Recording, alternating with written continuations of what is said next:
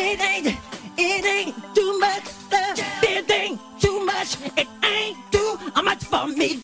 You're selling out souls, but I care about mine. I've got to get stronger, and I won't give up the fight. Welcome to the Original Doll Iconography. I am your host, James Rodriguez. On the Original Doll Iconography, I unpackage music with the people who create it.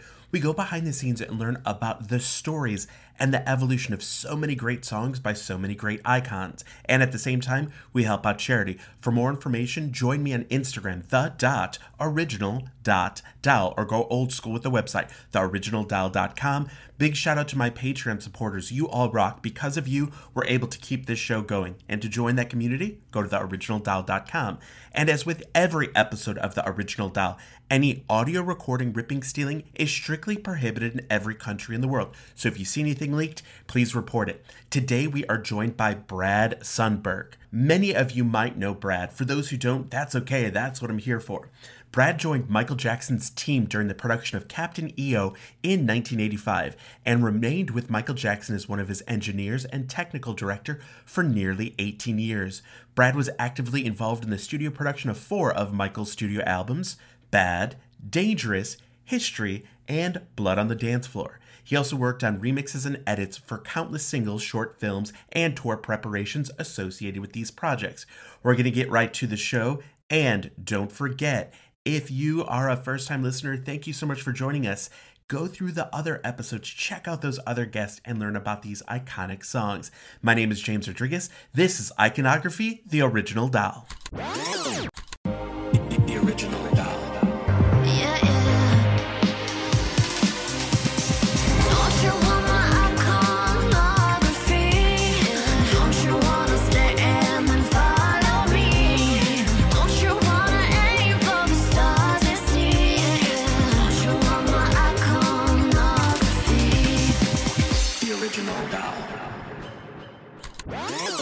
Brad, can you please talk about what MJ's nickname for you is? Because it made me smile. Well, first of all, it's an absolute pleasure to be here. So thank you for having me. Man, we just jump right into the crazy stuff. No, Michael did have a nickname for me during the Bad album. We were working on the song Bad, and he came in during, between vocals and he was just kind of singing bad, bad, really, really bad. And he looked at me and he said, no, it's Brad, really, really Brad. So that just kind of stuck for years. And he actually gave me an album credit of Brad, really, really Brad. So yeah, I'm kind of proud of that. See, I love this. And the funny thing is, these are those fun stories and everything that like you've been able to share with the world. These are fun things. And it actually goes to the relationship that you had with, Michael Jackson. And I think it's kind of phenomenal. So just thank you for being here and allowing us to ask you 1 million questions. Thank you. And on that note, it's kind of funny because as I do these, I do the best I can to kind of take in the best possible way, take Michael off the pedestal and make him human. And Michael was a genuinely sweet man. And it's fun to kind of introduce people to Michael. Not Michael Jackson, the performer, so much, but Michael. This is why I love doing this, being able to get those things, because we get insight into the behind the scenes, the human being, the one that's spending hours, working on the over and over kind of thing, and all these fun things, and also just having fun, because there are so many times where people say, you need to realize it was a job, but there was still fun being had because you're creative people creating. So there was always fun things. Exactly. So let's rewind back. Keenan from Ireland sent in a letter of love going, I've followed Brad for quite some time. I think he is awesome. I go through all these different credits and learned so many things. I always wanted to know, how did Brad actually get started? And can he talk about what the first jobs he had was? I'm interested to see where he started from, now knowing where he's been. Nice. Well, nice hearing from you, Keenan. I'm not sure if you've been to one of my events or not, but we've been to Dublin a couple times, and absolutely gorgeous country.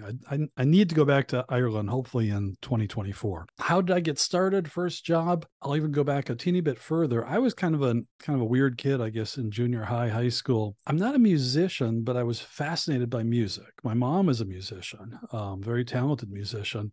And I tried, it just doesn't, I have music in me, but it doesn't come out of my fingers, or I do have really good pitch, but I'm not a musician. But I always heard music different, I think, than other people did. It took me a while to figure this out. I would dissect songs in my head. I would hear the snare drum and the kick drum and the bass line. And I know a lot of, especially engineers, musicians do that naturally. A lot of other people don't. And like my wife, who absolutely loves music, it took the two of us a while to kind of figure it out, because I'd be like, do you hear that snare reverb? And she'd be like, what are you talking about? But that's always been natural to me. So there was an album, this is going to be so cliche, but an album called Dark Side of the Moon by Pink Floyd that absolutely grabbed me, and it shook me up and down. And I thought, I don't know, there have to be people that make these records. And I don't know how or what or where, but I have to learn how to do that. That's where I want to be. I've always been technical. And so long story short, I found a recording school in LA. It's long since gone out of business, but I'm grateful for them. It was a little school called Sound Masters, and they taught me the fundamentals. And I can still picture myself sitting in that little classroom, and I learned the basics of finding the fundamental frequency for an equalizer and what a compressor does and how it's different from a limiter. And I didn't even know what those things were, but I learned the basics. And then from there, part two is the second album. And I've always loved records, but the second album that really grabbed me was Thriller. I was not a huge Michael Jackson fan. In fact, to this day, I don't call myself a huge Michael Jackson fan, kind of out of respect for people that are. And I studied Thriller like it was a final exam in a university. I listened to it. And there's a song called Lady in My Life. And I couldn't hear that song enough. So I read the liner notes, and it said recorded and mixed by Bruce Swedien at Westlake Studios. I opened up the phone book. Yeah, we had phone books back then. And I found Westlake, and I drove down. I applied for a job, and they hired me. And I emptied trash cans. I cleaned toilets. I did whatever they wanted me to do. So I was what's called a runner. And that's how it started. So I started at Westlake in late 1984, early 1985, somewhere in there. So then how did your view change from being, let's say, a kid listening to music, then versus being at Westlake? How did your view on music change the older you got? That's a great question. I was a kid in a candy store. I was absolutely fascinated by the technology. Studios have a mystique. I love recording studios, and I've been blessed to be able to walk into so many studios around the world. There's magic that happens, and there's something in those buildings that we used to talk about, our jobs versus civilians, the rest of the world, because there's things that happen in studios that are just so unique and so special. And when they happen, there's no place you'd rather be in the world. So how did that change? It got me even more excited. All of a sudden, I'm learning, from the best. I'm learning from, people like, Bruce Swedien and Mick Guzowski, John Robinson drums, and day after day, it's this parade of unbelievably skilled professionals. And I get to be there. And even if I'm just getting their cheeseburger and kind of standing in the back of the room, hoping they don't notice me, the first year or two, it's a lot of learning how to act in a recording studio. In fact, there's a course that I teach called Studio Etiquette on a Michael Jackson session. And I teach young engineers and young musicians just how to act, when to talk, when not to talk. And those are the things I learned real time, real fast. See, and that's something that I think not many of us, civilians, if you will, that are just the music buying people, know even any of those things. Because you just assume there were people early on years ago when I started this going, James, I assumed when somebody recorded a song, they sang from beginning to end and it was done. Right. I thought that that's the way it was. And the song was created, written, everything was set to go. And then it's on the radio kind of thing, because people don't know. And so I've been saying it does take a village, even if there's just one person on the front of that album cover. If you look through that liner sheet, if you look through the liner notes, you'll see all sorts of other people, and even going, what is that? There were times where I was like, what is a Pro Tool? Like, what tools? And I was thinking like drill bits and stuff like that because I didn't know early on. Let me ask you this then, because we have a question from Frank in Argentina. James, I've been learning a lot about studio sessions from you. I still don't quite understand what an engineer does. I see people talking about them and I know they're important, but I still don't get it. Can you please explain? Great. What was the gentleman's name? I'm sorry. Frank from Argentina. Frank from Argentina. Greetings to Frank in Argentina. What is an engineer? It's almost an unanswerable question, but I kind of broke it down into 3 personality types. In other words, one person that can do these 3 things. It's part technician. You really do have to have a technical mind. You have to understand microphones and how microphones sound different, and preamps and signal flow and compression. You don't have to know it all in the beginning, but you should have the type of mind that is fascinated by how can I make this sound just a little bit better? What technology can I use? It's part musician. You do have to have a musical ear. When you work with a singer, you have to be able to tell when they're on pitch, off pitch. And I'm going to sound a little bit old school through our conversation, but we always strove for perfection at the recording stage. We didn't wait and do pitch correction and fix things later on. We never used pitch correction with Michael, not once. So you do have to have what I would say is a good set of ears to be able to hear, what should be added to a chorus or not added. Quincy taught me something, Quincy Jones, that I used literally within the past 2 weeks. We were working with a keyboard player. I honestly can't remember his name. I'm not trying to be mysterious. And it was just, in fact, it was Bruce. It was on a Quincy session, but it was Bruce Swedien. Bruce Swedien was my mentor. Bruce was the engineer. And the keyboard player was really, just going crazy. It might have been Philip Gaines. It might have been Boddicker. And Bruce said, put your right hand in your lap. And he made the keyboard player put his right hand in his lap and just play with his left hand. So he's just playing the lower register of the keyboard, of the keys. And it opens up all this space for the guitars and the horns and everything else. You're not going to do that every song. But that's the kind of stuff that an engineer has to be able to hear and make on-the-spot decisions. The other one, kind of what I would call the third part of the personality, is recording. It's very intimate. And a lot of times, it's every artist is different. Every session is different. But the projects that I worked on, it was a really small group. And if you're going to work with someone like Michael Jackson or Barbra Streisand or whoever, it's a very intimate setting of an engineer and a vocalist making eye contact through a piece of glass. And so I just made some little scribbles here about, you've got to be a trusted friend. You've almost got to be a therapist. You've got to be an encourager. You want to avoid distractions. And if there's one thing I really try and teach, it's for a vocalist, and forgive me if I sound old again, but especially female vocalists can be very intimidated. And when you go out there and stand behind a mic all by yourself, and it's just you and the microphone, there better not be people in the control room that are snickering and checking Instagram, and you're losing an opportunity. So we would throw everybody out. I mean, our sessions were always really small anyway, but it's a very intimate setting where we want Michael to be as comfortable as possible, or whoever the singer might be. And you've got to carry him through the session. You've got to encourage him. Hey, I think you could have done that a little bit better. I think you missed a note there. Let's go back and catch that again.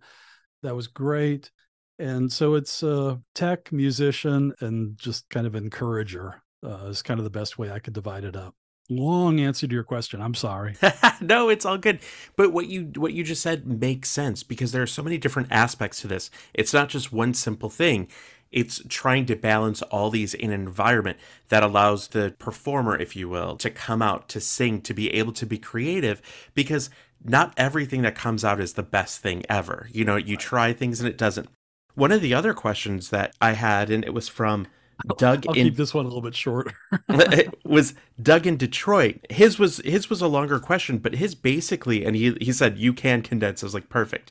He basically said, how do you handle being somebody who's helping out an artist and not being a yes man and not being scared about losing your job if you speak up? How do you manage those things as a newer person in a room? Not even just new to a studio, but a newer person in that room. It's a good question. I was so fortunate. I mean, I was thrown in with the best of the best at a really young age, and they would, you know, they would throw us on different sessions. True professionals want truth. They want truthful feedback. You're working as a team to build something cool. I don't ever remember being on a session where, you know, we're nodding and saying, "Oh, wow, that's great," and it's not. I mean, there's if you're going to be an engineer and a real engineer with a capital E, you have to own the session, and the engineer ultimately needs to be in charge, at least of how what's being recorded sounds. If somebody is not delivering the product that you're trying to capture, or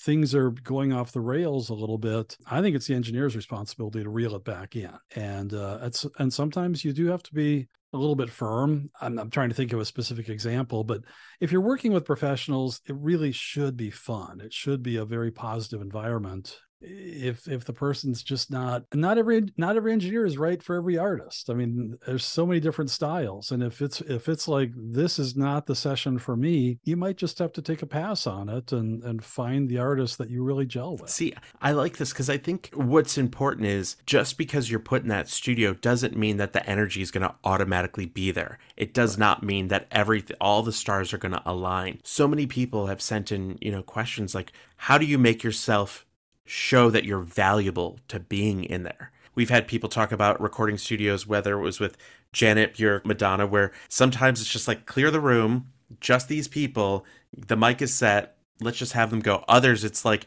we're going to do this fun song. Janet wants her dancers in here, and a whole different situation. So that's not Michael's style, but okay. Just another way that those Jacksons are vastly different people. Absolutely. Hopping out for a quick second, if you haven't listened to the other episodes on the original Dial, just scroll through the list. You'll see so many different producers, songwriters, background vocalists, dancers, and more. And don't forget to follow me on your preferred streaming platform, Apple Podcast and Spotify. And don't forget to like and rate and tell your friends about it. Now back to the show. How do you see, for any young creative, anybody in the studio, how do they make sure that they're feeling valued in there? And I'm not saying like they have the final say in this. I'm doing my job, but maybe my job right now is just sitting there and listening for 6 hours, where they say, don't move. How do you handle that? I mean, it kind of goes back to, you know, kind of what I mentioned, studio etiquette. It's kind of a learned trait. I mean, not everybody, you do have to know when to talk and when not to talk. If your personality is such that you just have to talk constantly, that's going to be rough in a studio. There's kind of a fine line between confidence and cockiness. You need to be confident. You need to be, you know, make everyone feel that you know how to do your job without being cocky and condescending. And it's so different, because I come at it. I mean, I learned this stuff on 24-track analog tape, and now a lot of projects are made, you know, on a laptop in a bedroom, basically. So it really is a different world. So I always tell people I'm coming at it with a little bit of a dated perspective, but we made some awfully good records in the methods that we did. Mm-hmm. This is amazing. And the crazy thing is how technology has changed through the years, and even recently. So when you go back, and there are people that I talk to that are like, we had tapes, we had DAT tapes, we had this, we had that. They're like, now it's, here's a file, send. Things like that change. But I think it's kind of fun to hear how technology changes, because at the time of making, whether it's cassettes or vinyl, how different that recording process was at the height of that, to your point, versus now streaming. Like, you could now make a song. You and I could make a song. It would not be great if I was involved, but we can make a song today and theoretically release it, you know, the next week. There's that downtime. Many people were asking how exactly, because we know, and we're going to talk about the events that you do, the workshops that you do with Michael Jackson. Let's rewind back. How did you become a part of that group specifically? And knowing that you knew Thriller, knowing that you were familiar with it, for you, how different is it from you get included in like this Michael world? How different is it from you from being just a listener of the music to then being at work? Well, let me I'll even I might answer it a little different way than you're expecting, but let me tell you about how I first met Michael. I was literally a runner at Westlake Studios, cleaning toilets, filling the Coke machine. And Michael, I don't know if I was there, your brain plays tricks with you as you, put a few laps on the track. It was within probably 2 to 3 months after I got my job at Westlake. And to be clear, I did not work at Westlake specifically to target working with Michael Jackson. I just wanted to be at a world-class studio. And I was told that Michael was going to be starting a project called Captain EO. And so Captain EO was recorded and mixed in Westlake Studio A on Beverly Boulevard in LA. It's funny. People are like, what was it like the first time you met Michael? I don't remember. I mean, I remember all of a sudden he was just there. He'd drive himself to the studio. He'd come in the back door and he'd go in and work with Matt Forger and Chris Carell. And he was Michael. I mean, I knew he was Michael Jackson, who had just finished the Victory Tour, but he was also just Michael, wearing corduroy pants and long sleeve shirts. And that's how we met. I kind of made him laugh. He made me laugh. I mean, it's a really small building. If you went to Westlake, you'd be amazed how tiny it is. It's 2 little studios and a hallway and a lounge and a kitchen. That's about it. So you're going to bump into people all the time. And if he's got the whole building booked, it's just him. Right off the bat, it was very comfortable. And then being able to go in and watch Matt work and listen to Michael sing and kind of see these things come to life before my eyes was amazing. I mean, it was just jaw-dropping because on the one hand, yeah, that's Michael, who I just, made hot tea for. And on the other hand, now he's singing another part of me. And it was amazing. Kind of going along with this is, at what part did your job change from being the runner? All right. So I have to kind of tell this just a little bit carefully. Michael and I really did get along really well. We were not best friends. We weren't running around the clubs. I mean, he wasn't teaching me to dance or anything like that, but he likes to keep a pretty tight group. So when we finished Captain EO, he was going to start a project called the Bad Album. So they actually built a whole studio specifically for Bruce Swedien to do the Bad Album with Michael. It was a different location than the Thriller, Studio A, but it was still part of the Westlake recording group, about 3 miles away. By now, I'd kind of worked my way up through the ranks at Westlake a little bit, and I was assisting a lot of sessions, a lot of Taco Bell and Mac Tonight, or McDonald's, and a lot of jingles and different things like that. So it came time to start the Bad Album. We didn't call it the Bad Album. We just called it the project. Michael moved into Studio D, and it was very limited. It was called a closed session. What that means is nobody is allowed in there. No vacuum cleaners, no tours, no salespeople, nothing. It's like blue tape on the doors, do not enter. But they let me. And they said, Brad's really there was an assistant by the name of Craig Johnson. Craig and I are still friends. So he was Bruce's assistant. And then they let me go in anytime I wasn't working. And I did ask, Bruce basically said, Brad, anytime you want to come in, you're welcome. So I'd finish my sessions down in Studio C and go running into Studio D and hang out and watch Michael sing Man in the Mirror and Smooth Criminal. And it was amazing. So by then I'd built a pretty solid trust. And Michael knew that I wasn't going to hurt him. I wasn't going to steal. I wasn't going to go talk to a tabloid. And Michael did again, I hope I'm not repeating myself, but among other people, he liked having me around. And he actually started having me do other projects. He started having me work on music systems up at Neverland while we were recording the Bad Album. And so it became clear that he liked having me on the team. And so over time, Craig went off and started working on his own projects. And then I became Bruce's technical director. And then I was pretty much locked into the team I signed my life away for many, many years. Now, what is the technical director? What does a technical director do? It's a made up word. It's not.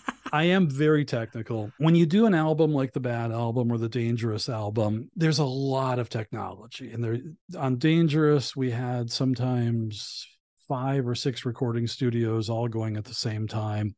On History, it just went crazy. That was a whole different level.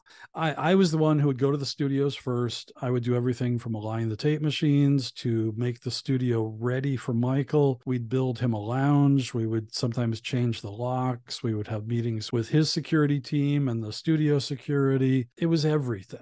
I mean, it was getting the right microphone, set up for Bruce. Over time, I would tend to follow Michael around, meaning if Michael was going to be working on an album like Dangerous, we had 3 different production teams. We had Bruce Swedien, Bill Bottrell, and Teddy Riley. And I would tend to kind of follow Michael around to a certain extent, just to make sure if he's going to do vocals, I want the vocals that he's getting for Teddy to be very reminiscent to the vocals that we're doing with Bruce. And so we would make sure that, we had the same microphones, just, stay out of the way and yet in the way as much as possible. And I'd get pulled into a bunch of demos. Michael might want me to stay at night and keep recording. So I was recording with him. I was recording with Bill Bottrell. So it's a job that doesn't really have a clear description, but I wore a lot of hats. And then booking musicians and booking studios. And over time, it became kind of a monster of a job. Well, and that's one of those things where I think more and more people realize, oh, wait, there aren't just musicians sitting in another room, that you have to book the talent, that you have to get the strings need to come in, or so on and so forth. And that's something where not only is it the talent in that room, but also the talent that's going to be playing on these albums. You need to make sure that they're there on time, doing whatever they need to do, make sure you get the right thing. We had a question from Jackie from Canada. Hi, Jackie. She says, can you please ask, why do albums for MJ take so long? It seems like it takes forever for everything to come together. I feel like he could make an album one day and release it the next day. I wish it were that easy. You go back to the producer to a certain extent. I don't know how long it took Off the Wall. I was just a kid. Thriller took, depending on who you believe, it took about 8 weeks, something like that. And that's true. I mean, Matt Forge and I are really good friends, but they really knocked Thriller out fast, 8-10 weeks-ish. It's crazy. Quincy was only contracted to work with Michael for three projects, Off the Wall, Thriller, and Bad. So by the time Bad came around, and there was no bad blood. I don't care what anybody says. Quincy and Michael did not have some big knockdown, drag-out fight. It was time for Quincy had fulfilled his contract. Quincy is old school, works fast. I mean, fast. I mean, we'd have sometimes 3 musicians come and go doing overdubs in a day, just in, out, in, out. And they were long days. He'd work really hard. Rod Temperton was just remarkably driven. And when Michael was a bit more on his own, things did slow down a little bit. Not a lot. Michael's still very driven, but now Michael wanted to do more songs and more ideas. And let's change this song. Let's redo this song. Let's change the tempo on this and do it again. Let's try this musician. Let's try that musician. So on a project like Dangerous, we used to call it Decade, but it came out as Dangerous.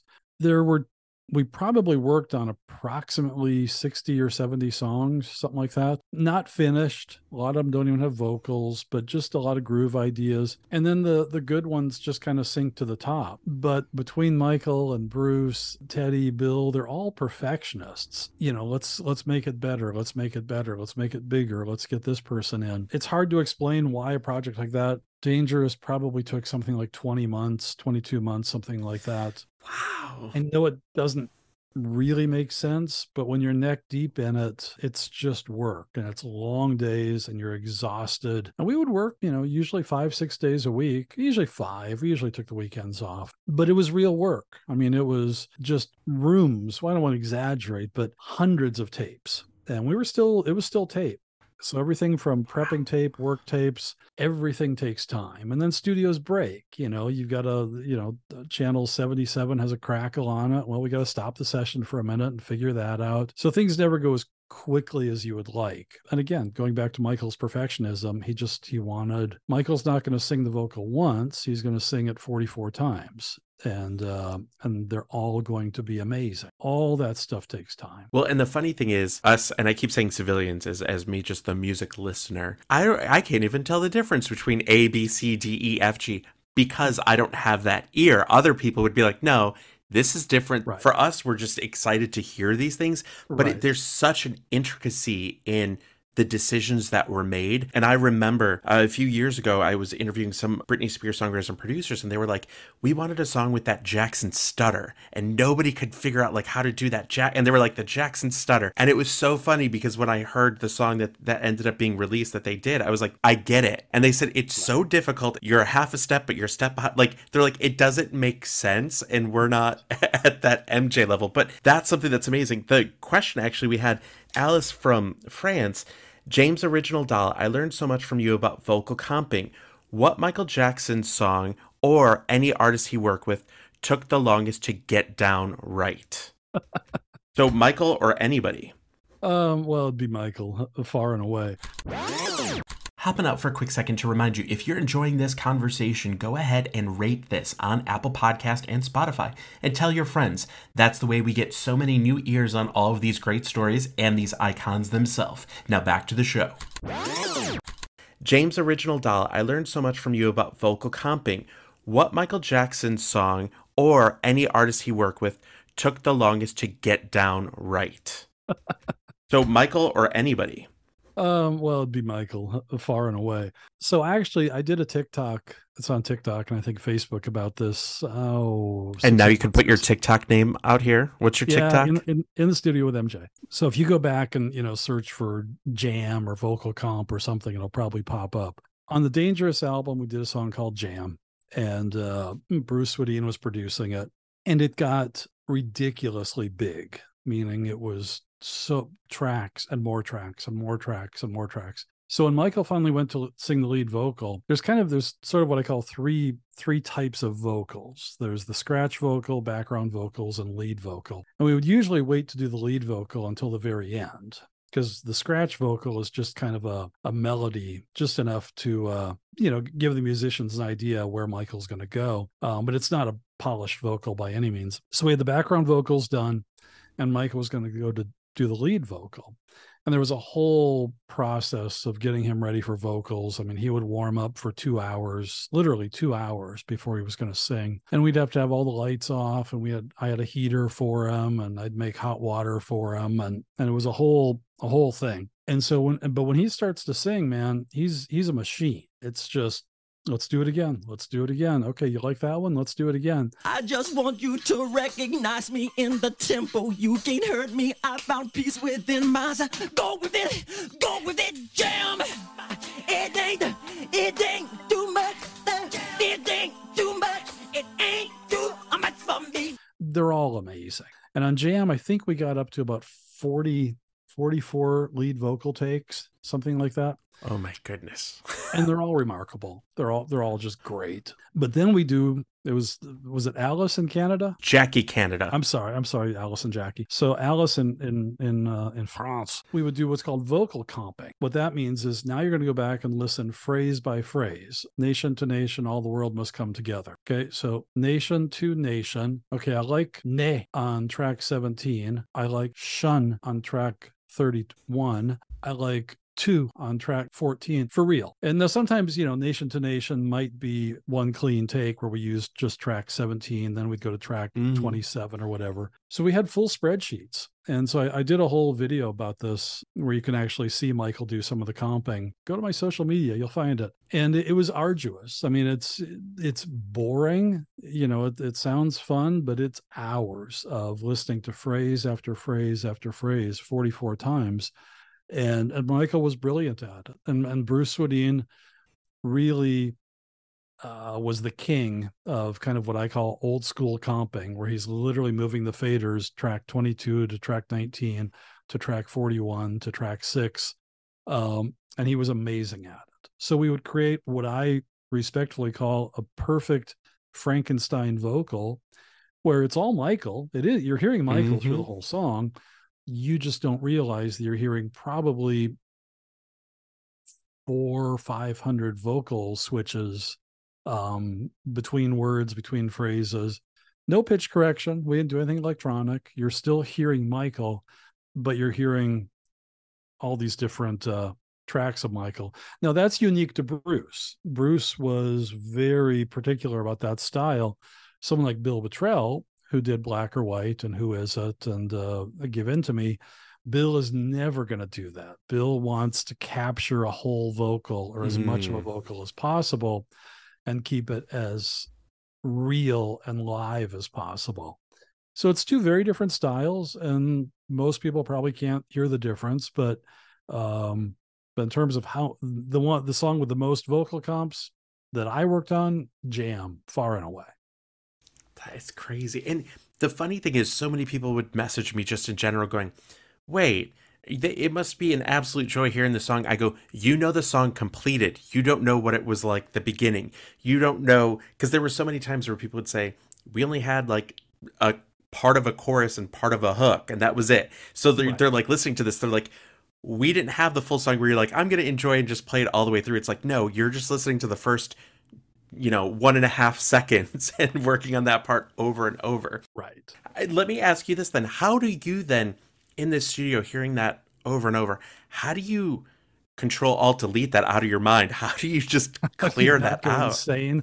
I should have. I joked right in the middle of that. How do you just cope with that or go? Yeah. How do you deal? Because it's, how are you not haunted by Nate? You know what I mean? We would do drum sounds, and Michael usually wasn't there for these, and then my wife would call me in the middle of it, and Bruce would be trying to get a snare sound, and it was just, and she'd be like, "How can you stand it?" And I'm like, "I can't," but it's part of the job, and these guys are perfectionists. It really is exhausting.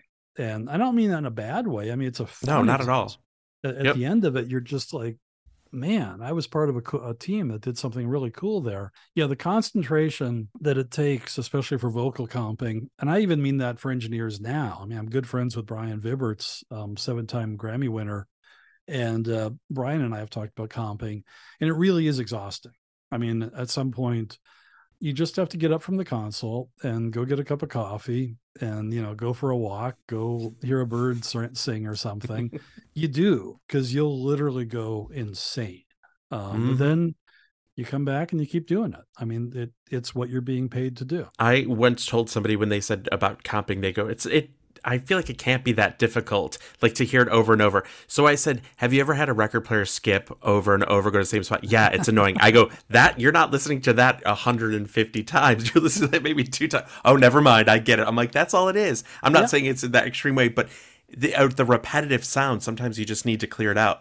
So then there are so many other questions that we have about just different songs and everything. But I want to ask you this.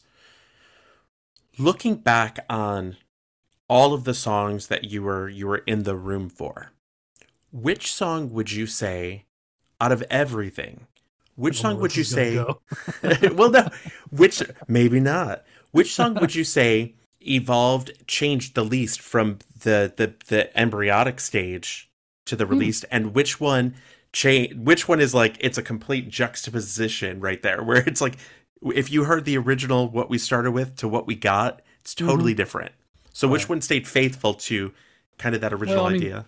Well, there's a whole story I tell about Give In To Me, and I don't want to give too much of it away. Give In To Me stayed exactly the same, right down to the original drum sounds. Wow. It is intentionally raw and real. And so that didn't change. I mean, outside of just adding, some synths and a few things, that's it. And guitars, obviously. So in terms of changing the least, Give In To Me comes to mind right away. Changing the most, I mean, everybody goes bananas over the whole Smooth Criminal, Chicago, all the different versions.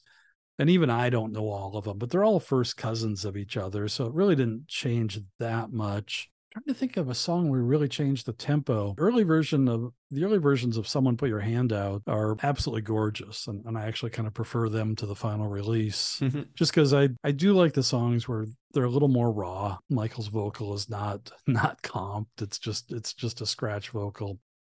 Oh, I know, the title track, Dangerous. The original version of Dangerous was a Bill Bottrell track and had a really cool vibe to it. I think it's been released. I think it was on one of the like the anniversary editions. I think so. I mean, it's probably not that different, but for me, Dangerous changed quite a bit. I think Streetwalker changed. Streetwalker is one of my favorites. I like the grittier songs that Michael did, but I don't remember like a ballad. We didn't take a song like Gone Too Soon and turn it into a dance mix or anything like that. I mean, that wasn't really we didn't really do stuff.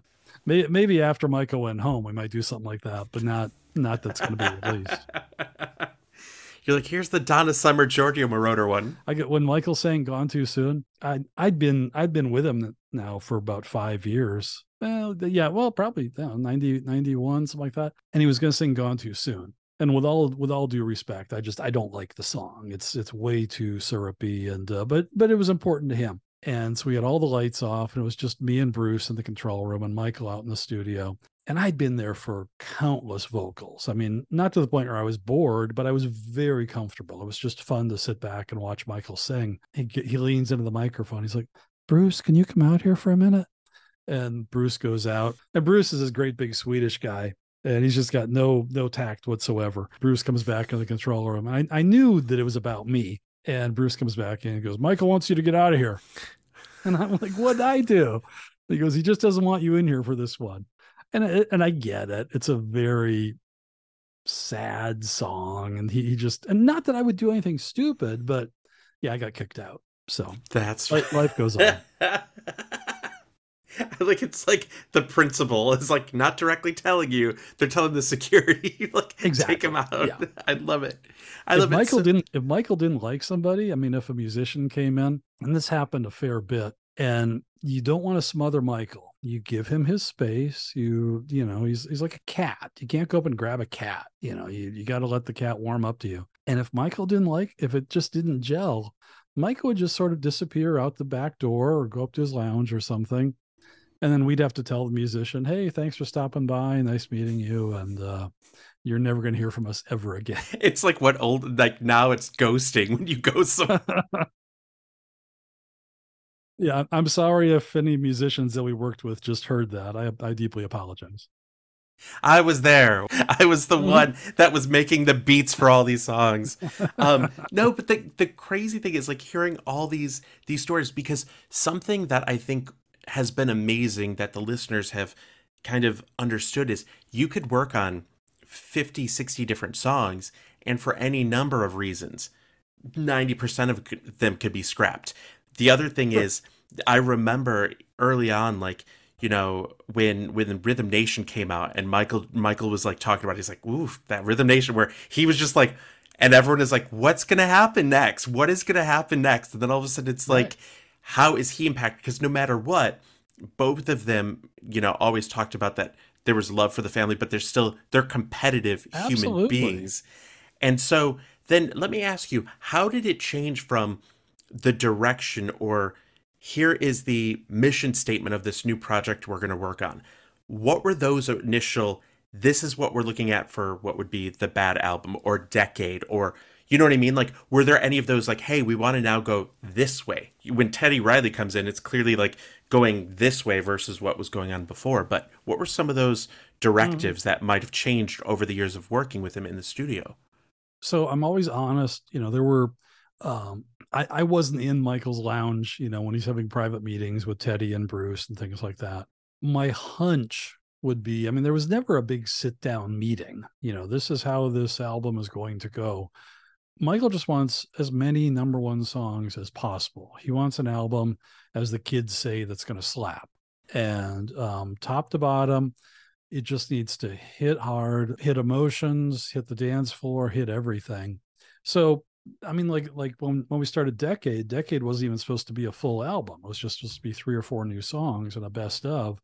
And it just got to be so good that we ditched the best of part of that. Dangerous, to me, is such a unique album because it's kind of 3 albums in one. The 3 sonic styles or production styles are so different between Teddy's New Jack Swing, you know, urban sound, Bill's rock and roll, almost sometimes Southern rock, and Bruce's, you know, painting a 747 with a Q-tip, you know, on songs like Heal the World and Gone Too Soon.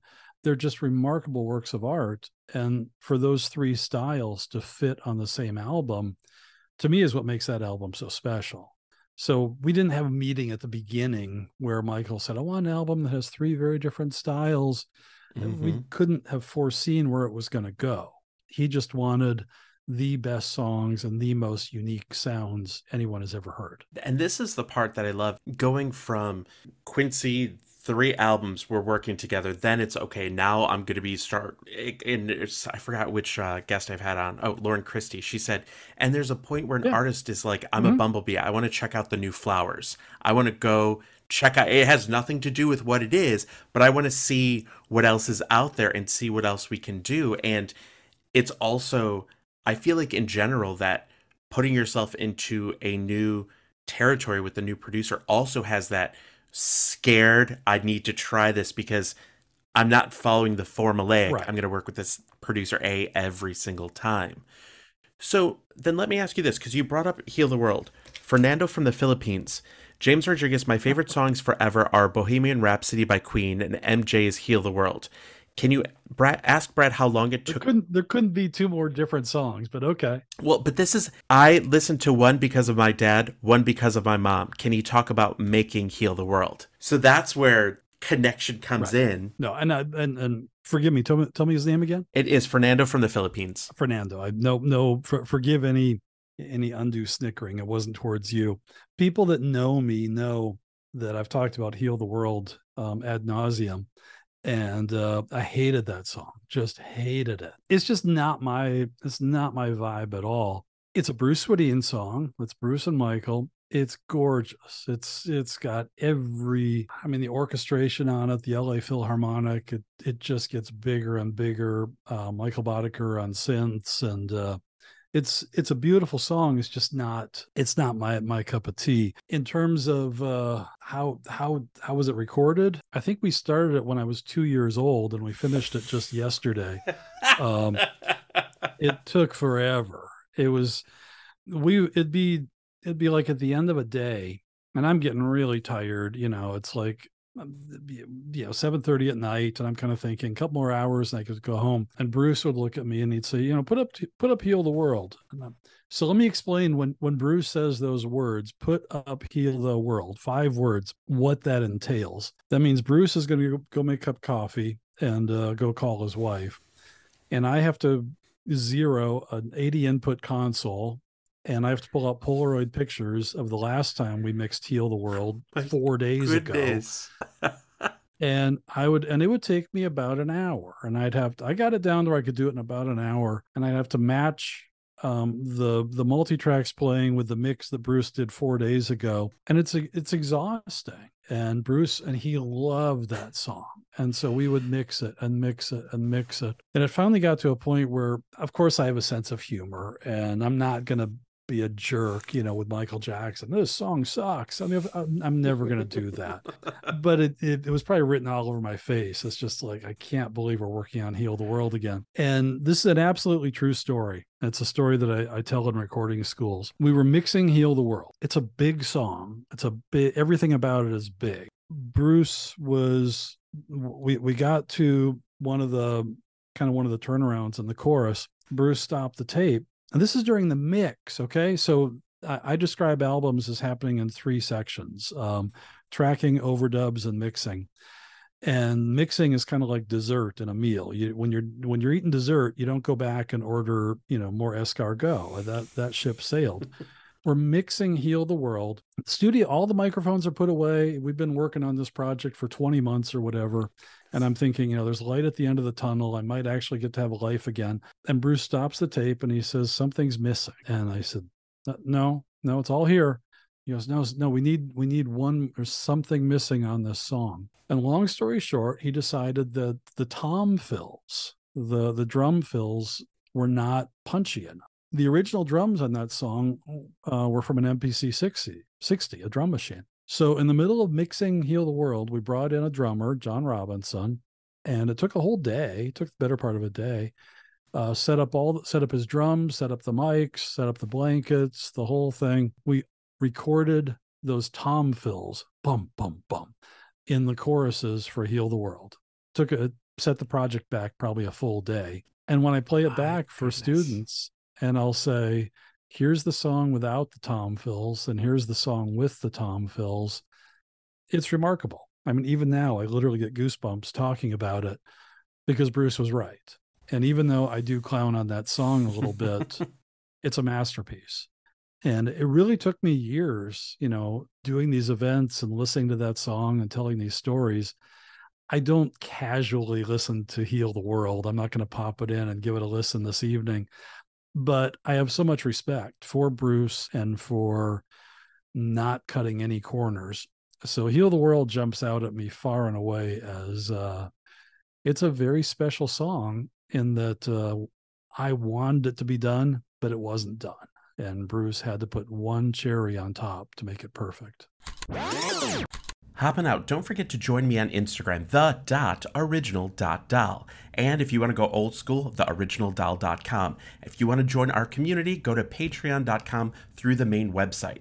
Or purchase some of the merchandise. Because of you, the supporters, Patreon supporters, the people who purchase the merchandise, you all are keeping this, the Original Doll with James Rodriguez iconography, up and running. Thank you so much. Now back to the show. How did your view of making an album change after, I mean, being involved in all these albums and then being huge successes globally and critically acclaimed? How did your view of music change at that point than from when you first started? Well, let me give you an example. I mean, I was still on staff. I was still paid by the recording studio. I wasn't, they weren't dumping a freight train full of, cash into my backyard. I mean, I was, I was working for a living. So I'd finish an album like Heal the World, the album. I'd finish an album like Dangerous. By the way, that is Michael saying, it'll be forever stuck in your head now. My song is great. I'd finish an album like Dangerous, and and Bruce and they're going to the Caribbean. Michael's going on tour, and I got to keep working, and so then I'd get tossed in, and I'm not going to name any names because that's not cool, but I'd be put onto other projects where the quality was nowhere near what I was used to, and that would be frustrating. I mean, I would just have to sit there and just watch people that are not as talented or driven as Michael Jackson do the best they could, but comparatively it was just painful. Not all. I mean, no, I did work with some really cool people. So, in terms of how my views change, I mean, you do become very critical, and I hope in a good way, but I was just so used to Michael's style of working and the quality that he produced. You do listen to some other people's work, and it's like, well, that's nice, nowhere near what we've been working on, but you can't say that, but it builds you a tremendous respect for working with the team that we worked with. See, I love this. Now we have questions because so many people, so you were there for so many of these albums, and we had people asking, because we have the Jan fam, we have Janet Jackson fans that are also lovers of this and learning. There were people asking about Scream. The Janet Jackson fans have always reached out to me saying, James, can you please talk about Scream a bit? Scream is something, because it was such an iconic moment of two superstars right there that were brother and sister that were making a song, and the leak happened, all this stuff, and it was insane. But there were so many people that thought this song it should be in like the upper echelon of songs because of what it was able to do sonically, what it did, and how it moved both of them really in a different direction in a good way. So we have from Tony in Greece. James, can you ask Brad to talk about making Scream? It is my favorite song. I think Jimmy Jam said that MJ re-recorded his vocals after he heard Janet's. Is that true? Denise from South Africa. James Original Doll. Scream is such a huge moment in music. Can you ask Brad, is that something that is very nervous, being in the studio or hearing this song's going to get released, knowing how big it was going to be? Was there a lot of confidential signed documents? Well, which makes sense, because at the time people were trying to figure out what is happening. Yeah, NDAs. I used to be the one that go around and make people sign the NDAs, so that's kind of funny. First of all, shout out to you for having fans in South Africa and Greece and all over the place. That's awesome, man. I love this type of a format where you can literally reach the world, and I think that's fantastic. So nice job. So Scream was on the History Project. History was a very different kind of album, and people may or may not resonate with this answer, but I'll try and make it brief. We did Scream. We did the album in New York. All the other MJ projects happened in LA, and we moved. And why to New was York. that? The earthquake, the '94 quake. Michael really was very scared during that earthquake, and we packed the whole team up, and about 12, 14 of us went to New York for the next 15 months, and we worked on this project. The other kind of oddities, unfortunate things with this album, where Michael had been through a pretty rough time. 94 was, I think it was good for him to be back in the studio, and we welcomed him with open arms and had just an absolute blast with him. It was a very big project. There were times when we had 10 or 12 studios running around the country. So we're shipping tapes to Atlanta, to Minneapolis, to LA, to Virginia Beach, and all over New York. And so, and I hope this isn't disappointing, but my one-on-one time with Michael was a little bit less. Michael was all over the place, and I stayed pretty much in New York. But Janet did come to New York. In fact, I'll tell you a quick little side Janet story. Janet came to New York, and she did the Janet tour in 94, and she was at Radio City Music Hall. And so Michael came in. He's like, "You guys want to go see my sister?" And it's like, "Yeah." And so they got us some tickets. And so I put on the coolest clothes that we had, which is pretty grim, and went to Radio City Music Hall. And we're in the second to the back row. You ever been to Radio City? Mm-hmm. I mean, it's a great venue, but you're in the second to the back row. And I'm like, well, gee, nice of your sister to really, set us up. And Michael's in this stupid disguise. He looks like he's homeless, and he's got this baggy suit on or something. And I'm like, and he didn't go with us. I mean, there were a few of us that we were kind of in this row, and he was across the aisle from me. I think he was there with Taco and maybe Miko.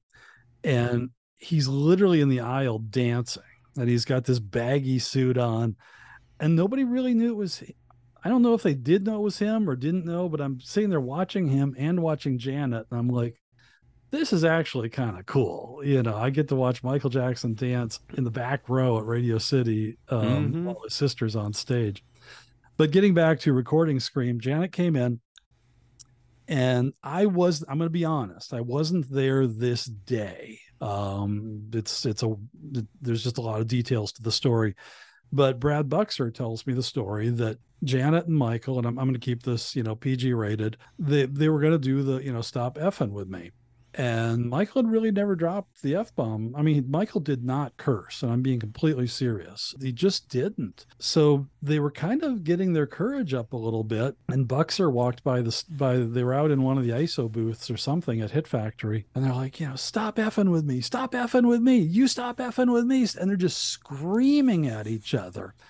And Buxer said it was like this cathartic moment where the two of them were just letting out decades of rage, and it's like, okay, this is getting a little too real. So I truthfully, I was not there when the two of them sang together. I think Brian Vibberts was, and he said it was just amazing. Fast forward to the end of the project, and now I'm going to show you what kind of a prude I am. We're mixing Scream. We were back in LA working at Record One. And this was, for those of you that are over a certain age, you might remember this. This was during the whole Tipper Gore thing with putting ratings on albums and, inappropriate. What was it? Parental advisory. Yeah. Yes. Thank you. Parental advisory. Yeah. For people under the age of 30 or 35, they're going to have no idea what we're talking about. But in 1995, it was kind of a big deal. And I pulled Michael into one of the little lounges at Record One. And I said, look, I go, forget about, my opinions or whatever, but I don't know if anyone's telling you this, but if this Tipper Gore thing, I mean, if they put a sticker on your album, there are going to be a lot of grandmas in the Midwest that are going to say, I'm not buying this for my granddaughter. Michael's using dirty words. He genuinely had no idea. I mean, it was as if, and not that it's my job to tell him that. And I said, look, man, do what you want to do. I at least want to be a voice that makes you aware that there could be repercussions. Well, they kept the F-bomb down pretty soft. And I think people got more upset about they don't care about us. And so obviously he didn't get the sticker, but he was very naive about stuff like that. And it was really interesting. Hopping out for a quick second. Once again, if you're a first-time listener, thank you for coming here. If you're a returner, thank you for coming back. Something that I've referred to over the many years that I've been doing this is whenever I've talked about one artist, let's say Janet Jackson, there are always those people out there that try to automatically compare her to another female artist. They try to take away the shine of this black artist. And I say these artists have all made lanes for themselves. Michael Jackson, he made a lane for himself. When you look at all of those artists, those recording artists, those performers, let's just even make it as simple as the male artists. You have Usher, you have Pharrell, you have Bruno Mars. You have these artists that all talk about the influence, the deep impact that Michael Jackson had on them. And we can go and talk about Britney Spears, the Princess of Pop, who, as many of you know, I've interviewed songwriters and producers that worked on every album, and even her former A&R, who was there for the signing and the developing of Britney Spears. There's so many times mentioned about Janet Jackson's impact and influence on Britney Spears. You can talk about Lady Gaga. You can talk about Rihanna. All of these artists talk about Janet Jackson's influence on them. So to say one is greater than the other, one had more impact than the other, makes no sense. Music art is subjective. If you want to say artist A had this many number one songs and they had the most number one songs, well, that's just fact. But when we talk about the influence of these artists, it's subjective.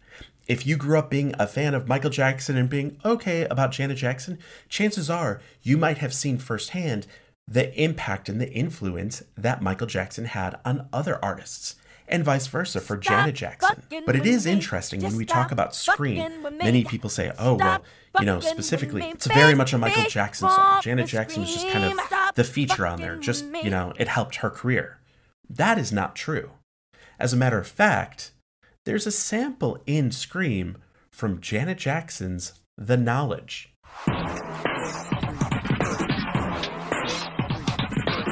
And let's not forget that Jimmy Jam and Terry Lewis, Jam and Lewis, who worked extensively with Janet Jackson since the Control album, they were producers on this.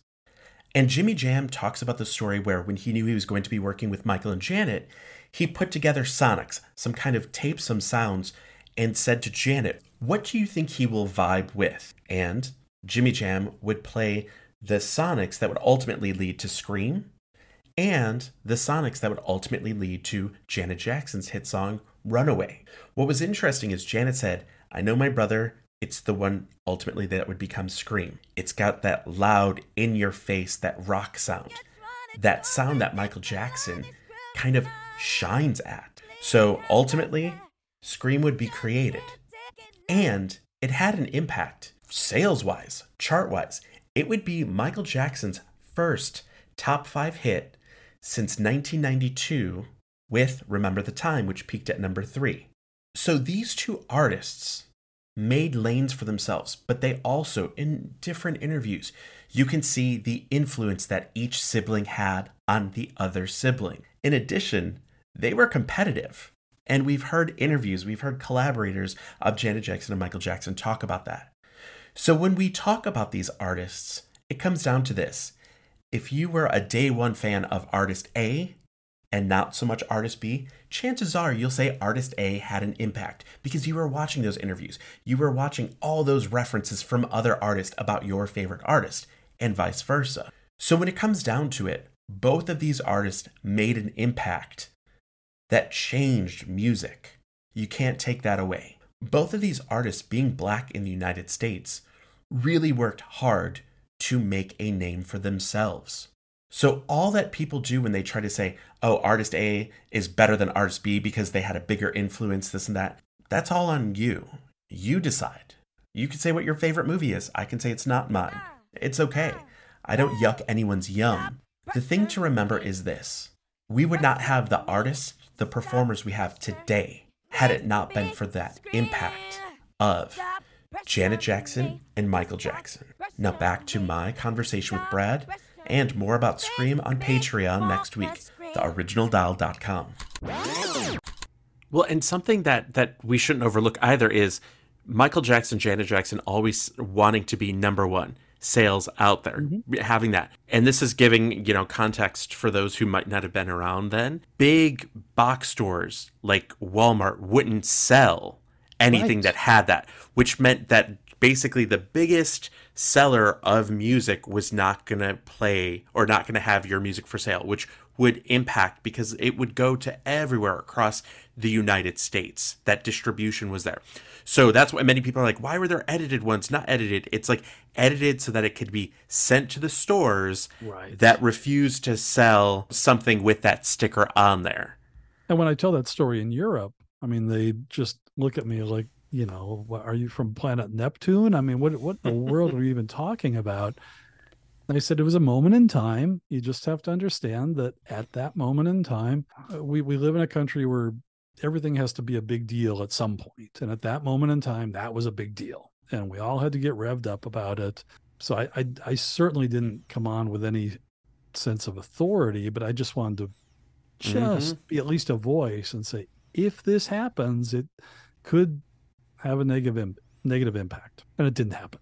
Because you mentioned they don't care about us, but in situations in general, looking forward, would they always say we're going to have the edited version or sing an edited version instead of, do you know, or was it just pull it out or, you know what I mean? Because nowadays you have songs where it's like, let's say Pink song Perfect, where it's called, and we can swear on here, like fucking Perfect, where it's like. Yeah. I mean, on the projects I worked on, I mean, you know, Scream was the only one where, you know, I mean, the rappers, I mean, they dropped their share of colorful phrases. You know, Michael and Janet dropped the F-bomb, and it was buried pretty deep in the mix. You've got to kind of, you know, really listen for it. Or listen to that remix where it's just that. Exactly. But no, we didn't. I mean, we knew there'd be a lot of remixes, but no, we definitely did not.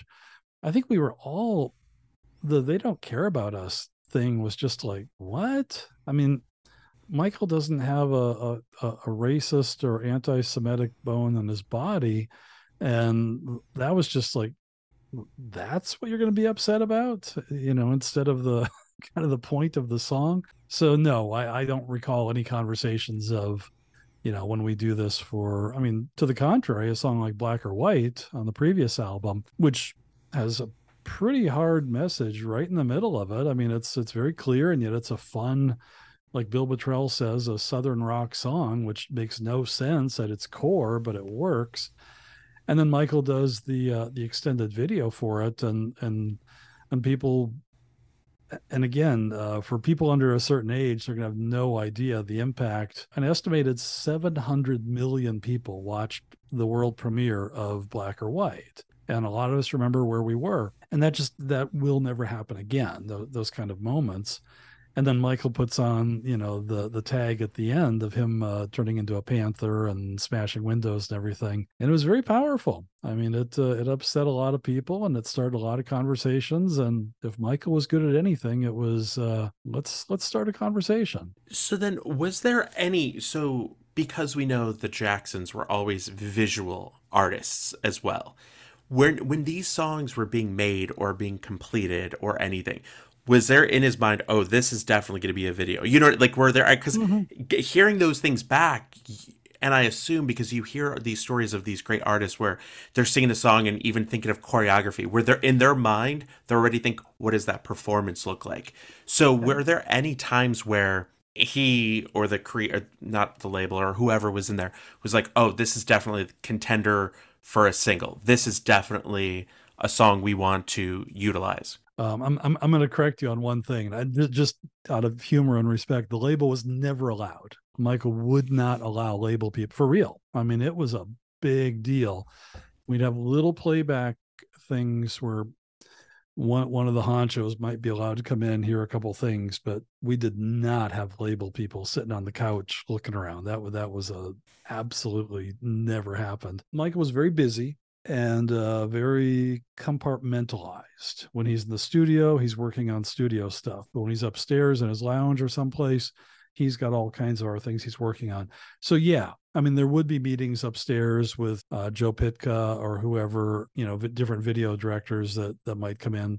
I think Pytka was more on the Bad album. So they'd be having those conversations, but it really wasn't part of what we were doing in the control room. He might share an idea or two with us, but not.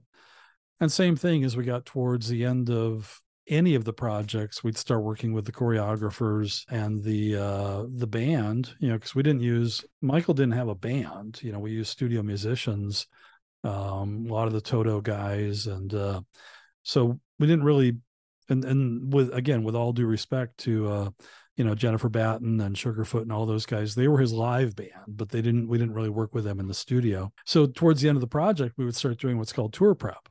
And Michael would throw me into a different studio and start working with the musical director, whether it be Greg Phillinganes or Brad Buxer, and the choreographers and the tour. There might be the tour director, it might have been Kenny, and we would start changing the songs to work on tour.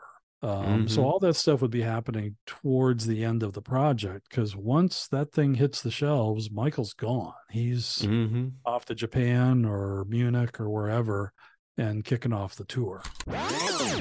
I have interviewed so many different people who worked on tours with Kylie Minogue, the Spice Girls, Britney Spears, and more. Check out those interviews, and you can find it scrolling through Apple Podcast or Spotify. Just go on through. Many people say, James, do I listen in order? The only time you have to listen in order to any of these episodes is when it says part 1 of an interview or part 2. But you can just scroll through and check out those interviews with the people who were there with the tours, getting ready, prepped for the tours, the dancers, and more. Check it out, The Original Doll with James Rodriguez, Iconography, Apple Podcast, Spotify, and while you're there, click follow so that you get notified right away. Back to the show. Because that was one of those things. This was still at a time, and it was for several decades where a single would be released prior to an album coming out. That there was, this is all ready to go, and even a majority of the people, like I talked to Steve Lunt when he was co-writing She Bop and Goonies Are Good Enough and everything with Cyndi Lauper, where he said, you knew already what the first, second, possibly third single was going to be, because then if they were going to manufacture it, they're manufacturing those things. What are these remixes going to be? So on and so forth. So in that time, let's just give an estimate. If an album that you worked on with Michael Jackson were to come out January 1st of the year, during the time when you were doing this, when was usually like the cutoff time? Because it wasn't 2 weeks before, January 1st. When was that like kind of, was it months before? Was it weeks before?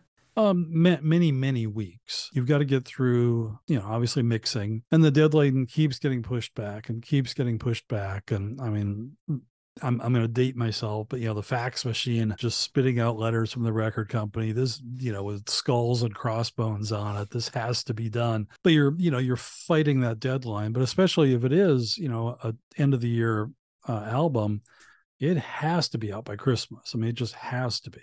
So like the Dangerous album, we were mixing that hard end of October. I could probably cheat here. Do you know when Dangerous was released? I thought it was around Thanksgiving for some reason. November 26th. Yep. So Thanksgiving. We were still mixing it. I still have a copy of the calendar somewhere. We were still mixing it like third week in October, something like that. It was creeping right up on Halloween. So the artwork was done. I mean, everything was ready to go. We just had to deliver a product. So we brought that to Bernie Grundman Mastering. I'm sure we worked all night and slept on packing blankets or something, because that's just what you do. And boom, it was gone. It was sent off to Terre Haute, Indiana, and whatever the pressing plant was in New Jersey. And they just, in fact, somebody actually sent me a link to, I think it was the History album. It was kind of funny. These pressing plants that were all like tooled up and ready to go. And it was kind of interviewing some of the people that were, producing the History. I think it was History. And it's kind of a cute little YouTube video. And yeah, I mean, it just has to happen 24 hours a day, because back then it was all physical media, and it just has to go, get into the stores, get out there. So yeah, approximately 4 weeks. And then, we would usually try and release the first single, 2 or 3 weeks, like on the Bad album. I think we released I Just Can't Stop Loving You about 6 weeks before the album came out, just to get the public excited and start getting things going. And this is one of those things where I talk about both Jacksons in this sense, Janet and Michael, is there are these albums that have 13, 14 tracks, and they have like 8 or 9 singles on them. They're just grabbing all, we could have more singles. And then everyone's like, why did they just release them all? And then you look and go, well, these now have been charting these songs for almost 3 years. These artists want to get onto the new thing. They're not trying, like, you've milked everything you can out of that. Right. But Michael wants every song to be a single. Oh, yeah. We came close. We didn't. I don't think we ever hit it 100%, but pretty close. Because that was one of those things going back through. And the funny thing is, Michael Jackson, because you and I talked before about this, I go, Michael Jackson was one of those artists where I was always confused because his music was always playing. So I never knew what the current single was versus what the previous single was. Oh, that's funny. In Chicago, I could listen to the soul stations and have this. I could listen to B96 pop and have this. And I could, and the adult contemporary was playing this song. So even if I heard Scream on one channel, I could maybe hear Childhood on another channel. And so I'm like, what song is this? And then when I started collecting music and everything, I was like, this is great. I want this version, or the bonus tracks that are only available in this country, so on and so forth. Right. Is there any song, your preference, that you've ever worked on with Michael Jackson, where if you could go back in time and you had the ability to press a button and say, this was going to be given a full single treatment, like played on radio, performed, video and everything, what is one song that comes to your mind that you're like, you know what, if I could press that button and just it happens, I would pick this song? I should be really mean and say like an unreleased song that that no one's ever heard of. People are smashing their phones right now. I won't do that. In other words, a song that never really reached where it could have gone. Is that kind of what you're saying? Even just a song that was not chosen as a single. Is there some hidden gem or a B-side or something where, not that it didn't go number one, it went number two. This is something that was never given the single treatment of being played to radio, had a music video or a performance. I mean, trying to remember, I think Give In to Me wasn't really a big single. I think it was number one, like in New Zealand or someplace. I mean, a lot of people know that song. I'm going to repeat myself, but the original version of Someone Put Your Hand Out or For All Time. So there's a song that Steve Porcaro wrote called For All Time. You know that song, right? It's a really pretty song. And that one, believe it or not, there's, my girls tease me. I have 4 daughters, and it doesn't happen very often, but every now and this is my music room that I'm sitting in right now. I worked on some really cool stuff, and I worked with a really cool guy. And every now and then I just have to kind of come up here and be by myself and just pop some music on. And Someone Put Your Hand Out and For All Time are just 2 of my go-to songs because they're so beautiful. It's the follow-up song that Steve Porcaro wrote after Human Nature. So it's kind of got a little bit of a Human Nature vibe to it. That probably could have and would have been a really beautiful single. It just didn't quite make the album. And Someone Put Your Hand Out, again, it's such a pretty song. The unreleased kind of raw version of it it's such a cool, I don't want to use the word raw again, but it's just such a natural vocal sound that Michael created on that song that it's very, very real. See, I like this. And these are those questions that it's fun to ask specifically because you're somebody who was in the room while all these things were happening. So it's your take of the songs is vastly different than us as like the outsiders listening to these. I'll add a third one to the list, and I've already mentioned this one also. Streetwalker should have been on the Bad album. I like the grittier stuff, man. When Michael's a little just a little nastier, I think it's a really fun vibe for him. But Streetwalker and another song, Come Together, by the Beatles, but Michael did his version of Come Together back on the Moonwalker album. We did those 2 songs, Streetwalker and Come Together, at the same time. Bill Bottrell recorded both of those at Westlake Studio C. So the vocal stylings of those 2 songs are so similar to me. And they're kind of like conjoined twins because they're so different and yet they're so similar. But Streetwalker, I was always a cheerleader for that song, and it just didn't quite make it. The amount of questions and everything I get from people going, why did this song not go? I'm like, why did I go? Brad is one person in this whole cog of everything, including, at the time, Michael Jackson himself.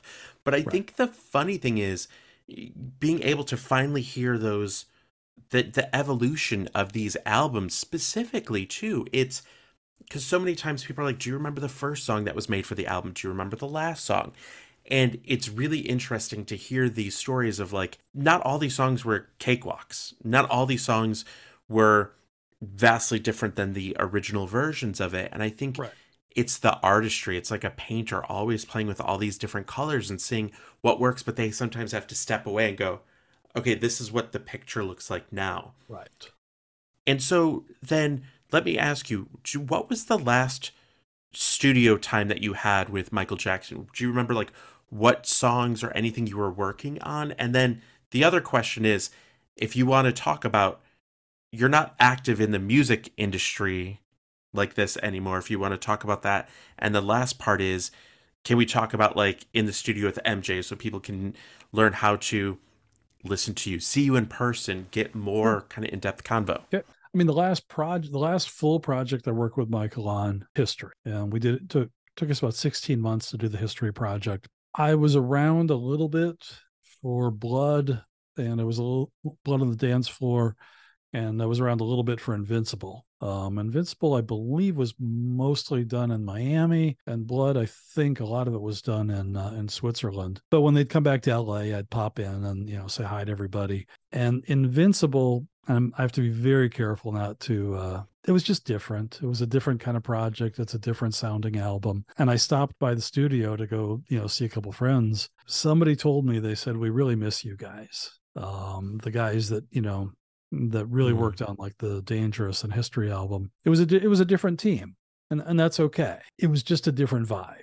And Invincible sounds very different than Dangerous or History. So the last full album I worked on was History. Why did I leave, or why did I not go back, or whatever phrase you want to use? True, and I'm being totally honest. The music industry had changed. And I wrote it hard for more than a decade. And the late 90s were a difficult time. Napster was coming out, home studios were coming out. The whole feel had changed. But the other part of it, well, there are two other parts, and I'll be very brief, is I had a growing family. And all of a sudden, I'm not 24 years old anymore. And the old days of working until 2, 3 in the morning and getting up at 8:30 and getting to the studio and doing it again and again and again, we're getting a little bit tiring. But Michael had me doing so many other projects. I was working like a maniac at the ranch. I was building music systems. I was providing music systems for his music videos. I did a bunch of the audio playback for the Ghosts movie. I was working on In the Closet for those videos. So I was still around Michael a lot, in some ways almost more, because now he's calling me all the time, wanting more stuff at the ranch. And, hey, can you go do this? Can you do that? I've got this video coming up. So I was still in very close contact with him. It was just, I credit him. He kind of helped me start my second career, my second company. And I've been building music systems ever since. So I can still be very creative in my own way. And there's way more details that I'm going to go into, but it was a good change for me. It was a very healthy change, and I don't look back with any regret. As much as I hate to say it, I don't need to have been part of the Invincible album start to finish. I don't lay awake at night wishing that had happened. No disrespect, but it was just a different time. So the last time I saw Michael was around 2004, 2005. And it's not a story I'm going to go into right now, but it was an unpleasant story. His financial situation was terrible, and it was just sad because he wanted more and more and more. He wanted Neverland just to keep going, and there was just no money. And I'm not driven by money, but I can't work for free. And so there were a lot of us that just weren't getting paid, and it was a really sucky time. So that was the last time I saw him. Michael passed in 2009, and it was awful. I was, you lose a friend like that. You just have 10,000 memories that come pouring in. Around 2011, a group of MJ fans from France reached out to me. We actually met at Bruce Swedine's house. I was at Bruce's house having dinner one night in Florida. I think Saida Guerra was there too, I think. So these MJ fans are there. It was like six people from France. And they were trying to get Bruce to come to Paris and tell some stories. And I know the people that don't know the whole backstory, they don't understand when I say Bruce, but Bruce Swedine is just this wonderful, great big ship captain of an engineer. He's like, I don't want to tell stories. He called me Bratty Daddy. He's like, talk to Bratty Daddy. He's better at telling stories than I am. And so all of a sudden, all the attention looks at me, and they're like, do you want to come to France? And I'm like, I don't know. And they said, just, come and, we'll pay your airfare and your hotel and your wife and everything. And we'll book a studio and just come and tell some stories. So it's funny. If I open this closet, I could show you the box, but I have a box of tapes. Well, it's an empty box now. The tapes are locked away, but I brought this box. We flew to Paris in 2012, booked a studio, and it was like, there was like 12 people there, and 10 or 12 people. And we were there for 12 hours, started at 9 a.m, went till 9 p.m. I'd pull a tape out like this, and I'd say, oh, here's one I worked on. I'd play the tape, and then I'd start to cry. And I would start remembering a story, and I would tell the story. I mean, I didn't cry the whole time, but it was a very emotional day. And we got through it, and everyone was exhausted, and they gave me a slice of pizza, and we were just exhausted. And so we did some sightseeing a few days and came home, and I was like, well, that was kind of interesting. Maybe there's something here. So I created what's called In the Studio with MJ, and we put I hate the word show, but we put a show together where I take people through 3 albums, Bad, Dangerous, and History. And I tell a lot of stories, and I play a lot of music and share some private video. And we started it. I thought, if we're going to do it, let's go to New York. And I did 2 of them back to back in New York, and I was terrified. I was petrified. And I had a studio full of people. It's like 40, 50 people at each show, and it worked. And so we've been doing, since then, I've done it, I don't know, in 26 countries and 240 events, something like that. And we only do a few of them a year. I still have a full-time job. I'm not a hot shot. I'm not one of the big producers that's, getting rich every other minute. But it's a place where people can really kind of meet the real Michael Jackson and hear how we made these records. And it's part labor of love and part unexplainable hobby. And I've brought special guests in. I've brought John Barnes and Matt Forger and Brian Vibberts, and I never got Bruce. I mean, we lost Bruce a couple of years ago. Bill Bottrell and different people. And it's just a place where we just share stories and memories and share some music, kind of pull the curtain back for a few minutes and let people meet the real Michael Jackson. See, I love this because then this is truly about honoring the creativity, the legacy. There's so much hard work that goes into all of what was created, more than us just pressing play or putting the needle on the record. And hearing these other stories, and when Nick reached out and he said, James, you need to talk to Brad. This is your wheelhouse of this. Shout out to Nick. I love him. Everyone remixed by Nick. But the great thing is, so many of the listeners said, in general, when I've talked about other songs, they're like, I forgot about that song and I went and I bought the album again, or I bought this and I re-listened. And so people are going back to those songs and going, oh man, this is amazing. This is revisiting. It's that nostalgia, because no matter what, Michael Jackson created music that has connected with people from the 60s, 70s, 80s, and beyond. And I think when people talk about their favorite Michael Jackson song, or at a wedding and a Michael Jackson song comes on, and you're all over the place. Right. I went to school in London, and when I was there, I thought Americans loved Michael Jackson than when I was there, or anywhere in Asia. It's like everyone is just, it's like 100 times more than I could ever even think. If you're enjoying this interview, make sure to rate it and tell your friends about it, and check out my other interviews with so many great iconic creatives. And big shout out to my Patreon supporters. You all rock. To join me, go to theoriginaldoll.com. Your support means so much and keeps the show going. Now, for those who want to know about some upcoming dates for In the Studio with MJ and how to connect with Brad, here's some information. Thank you so much for listening. I'll see you on the flip side. In the Studio with MJ, inthestudioWithMJ.com is kind of our landing spot. And we're on, I think, all the social media platforms. I need to hit 10,000 on TikTok. So I need a few more TikTok followers. We're doing pretty good on Instagram and Facebook. Facebook is where it all started. And everybody hates on Zuckerberg, but I'm like, kind of like you and your podcast, how else are you going to reach people in Africa and Israel and Russia and South America if it weren't for social media and podcasts? So I love it. I think it's a really incredible platform to work on. So yeah, if you just look for In the Studio with MJ, you'll find us on X, formerly Twitter, you name it, Facebook, Instagram, TikTok, the whole thing. We also do live. So I do have a podcast and I'm on YouTube. I'm not nearly as podcasts are hard, man. I give you so much credit because it takes an amazing amount of discipline and preparation. So I think I've only got like, I don't know, 10 or 12 episodes of my podcast, but we do another one every now and then. And then we do live streams every now and then. So I have a live stream called The Virtual Tour of Neverland. You know, it is kind of silly. I have a great big martini but I take people through, it's about a 2 to 3 hour tour, for lack of a better word. I sit here in my studio, but I really pull the curtain back on Neverland.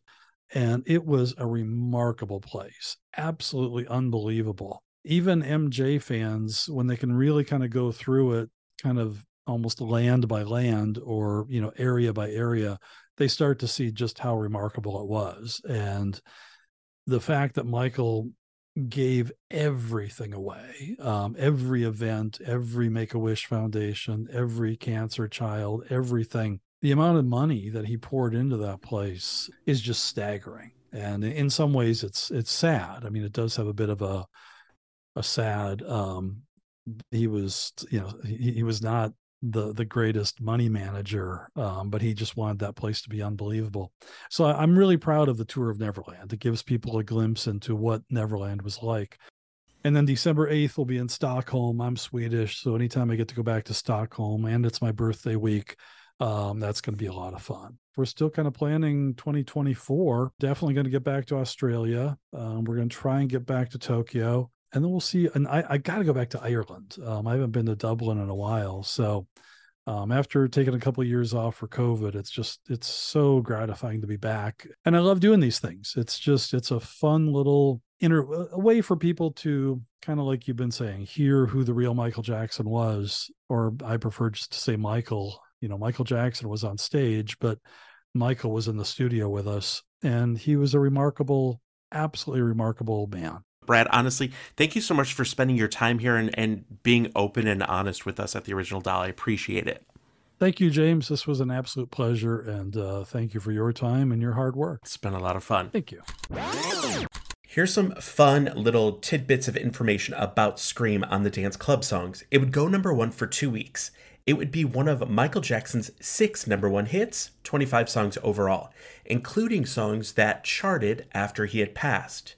Scream would be one of Janet Jackson's 20 number 1 hits on the charts and 39 overall songs. Don't forget to follow me on Instagram, the.original.doll, and on X at James Rodriguez, or TikTok, the James Rodriguez, RODRIGUEZ. If you enjoy this, make sure to rate it and tell your friends about it. And once again, as with every episode of The Original Doll, any audio recording, ripping, stealing is strictly prohibited in every country in the world. So if you see anything leaked, please report it.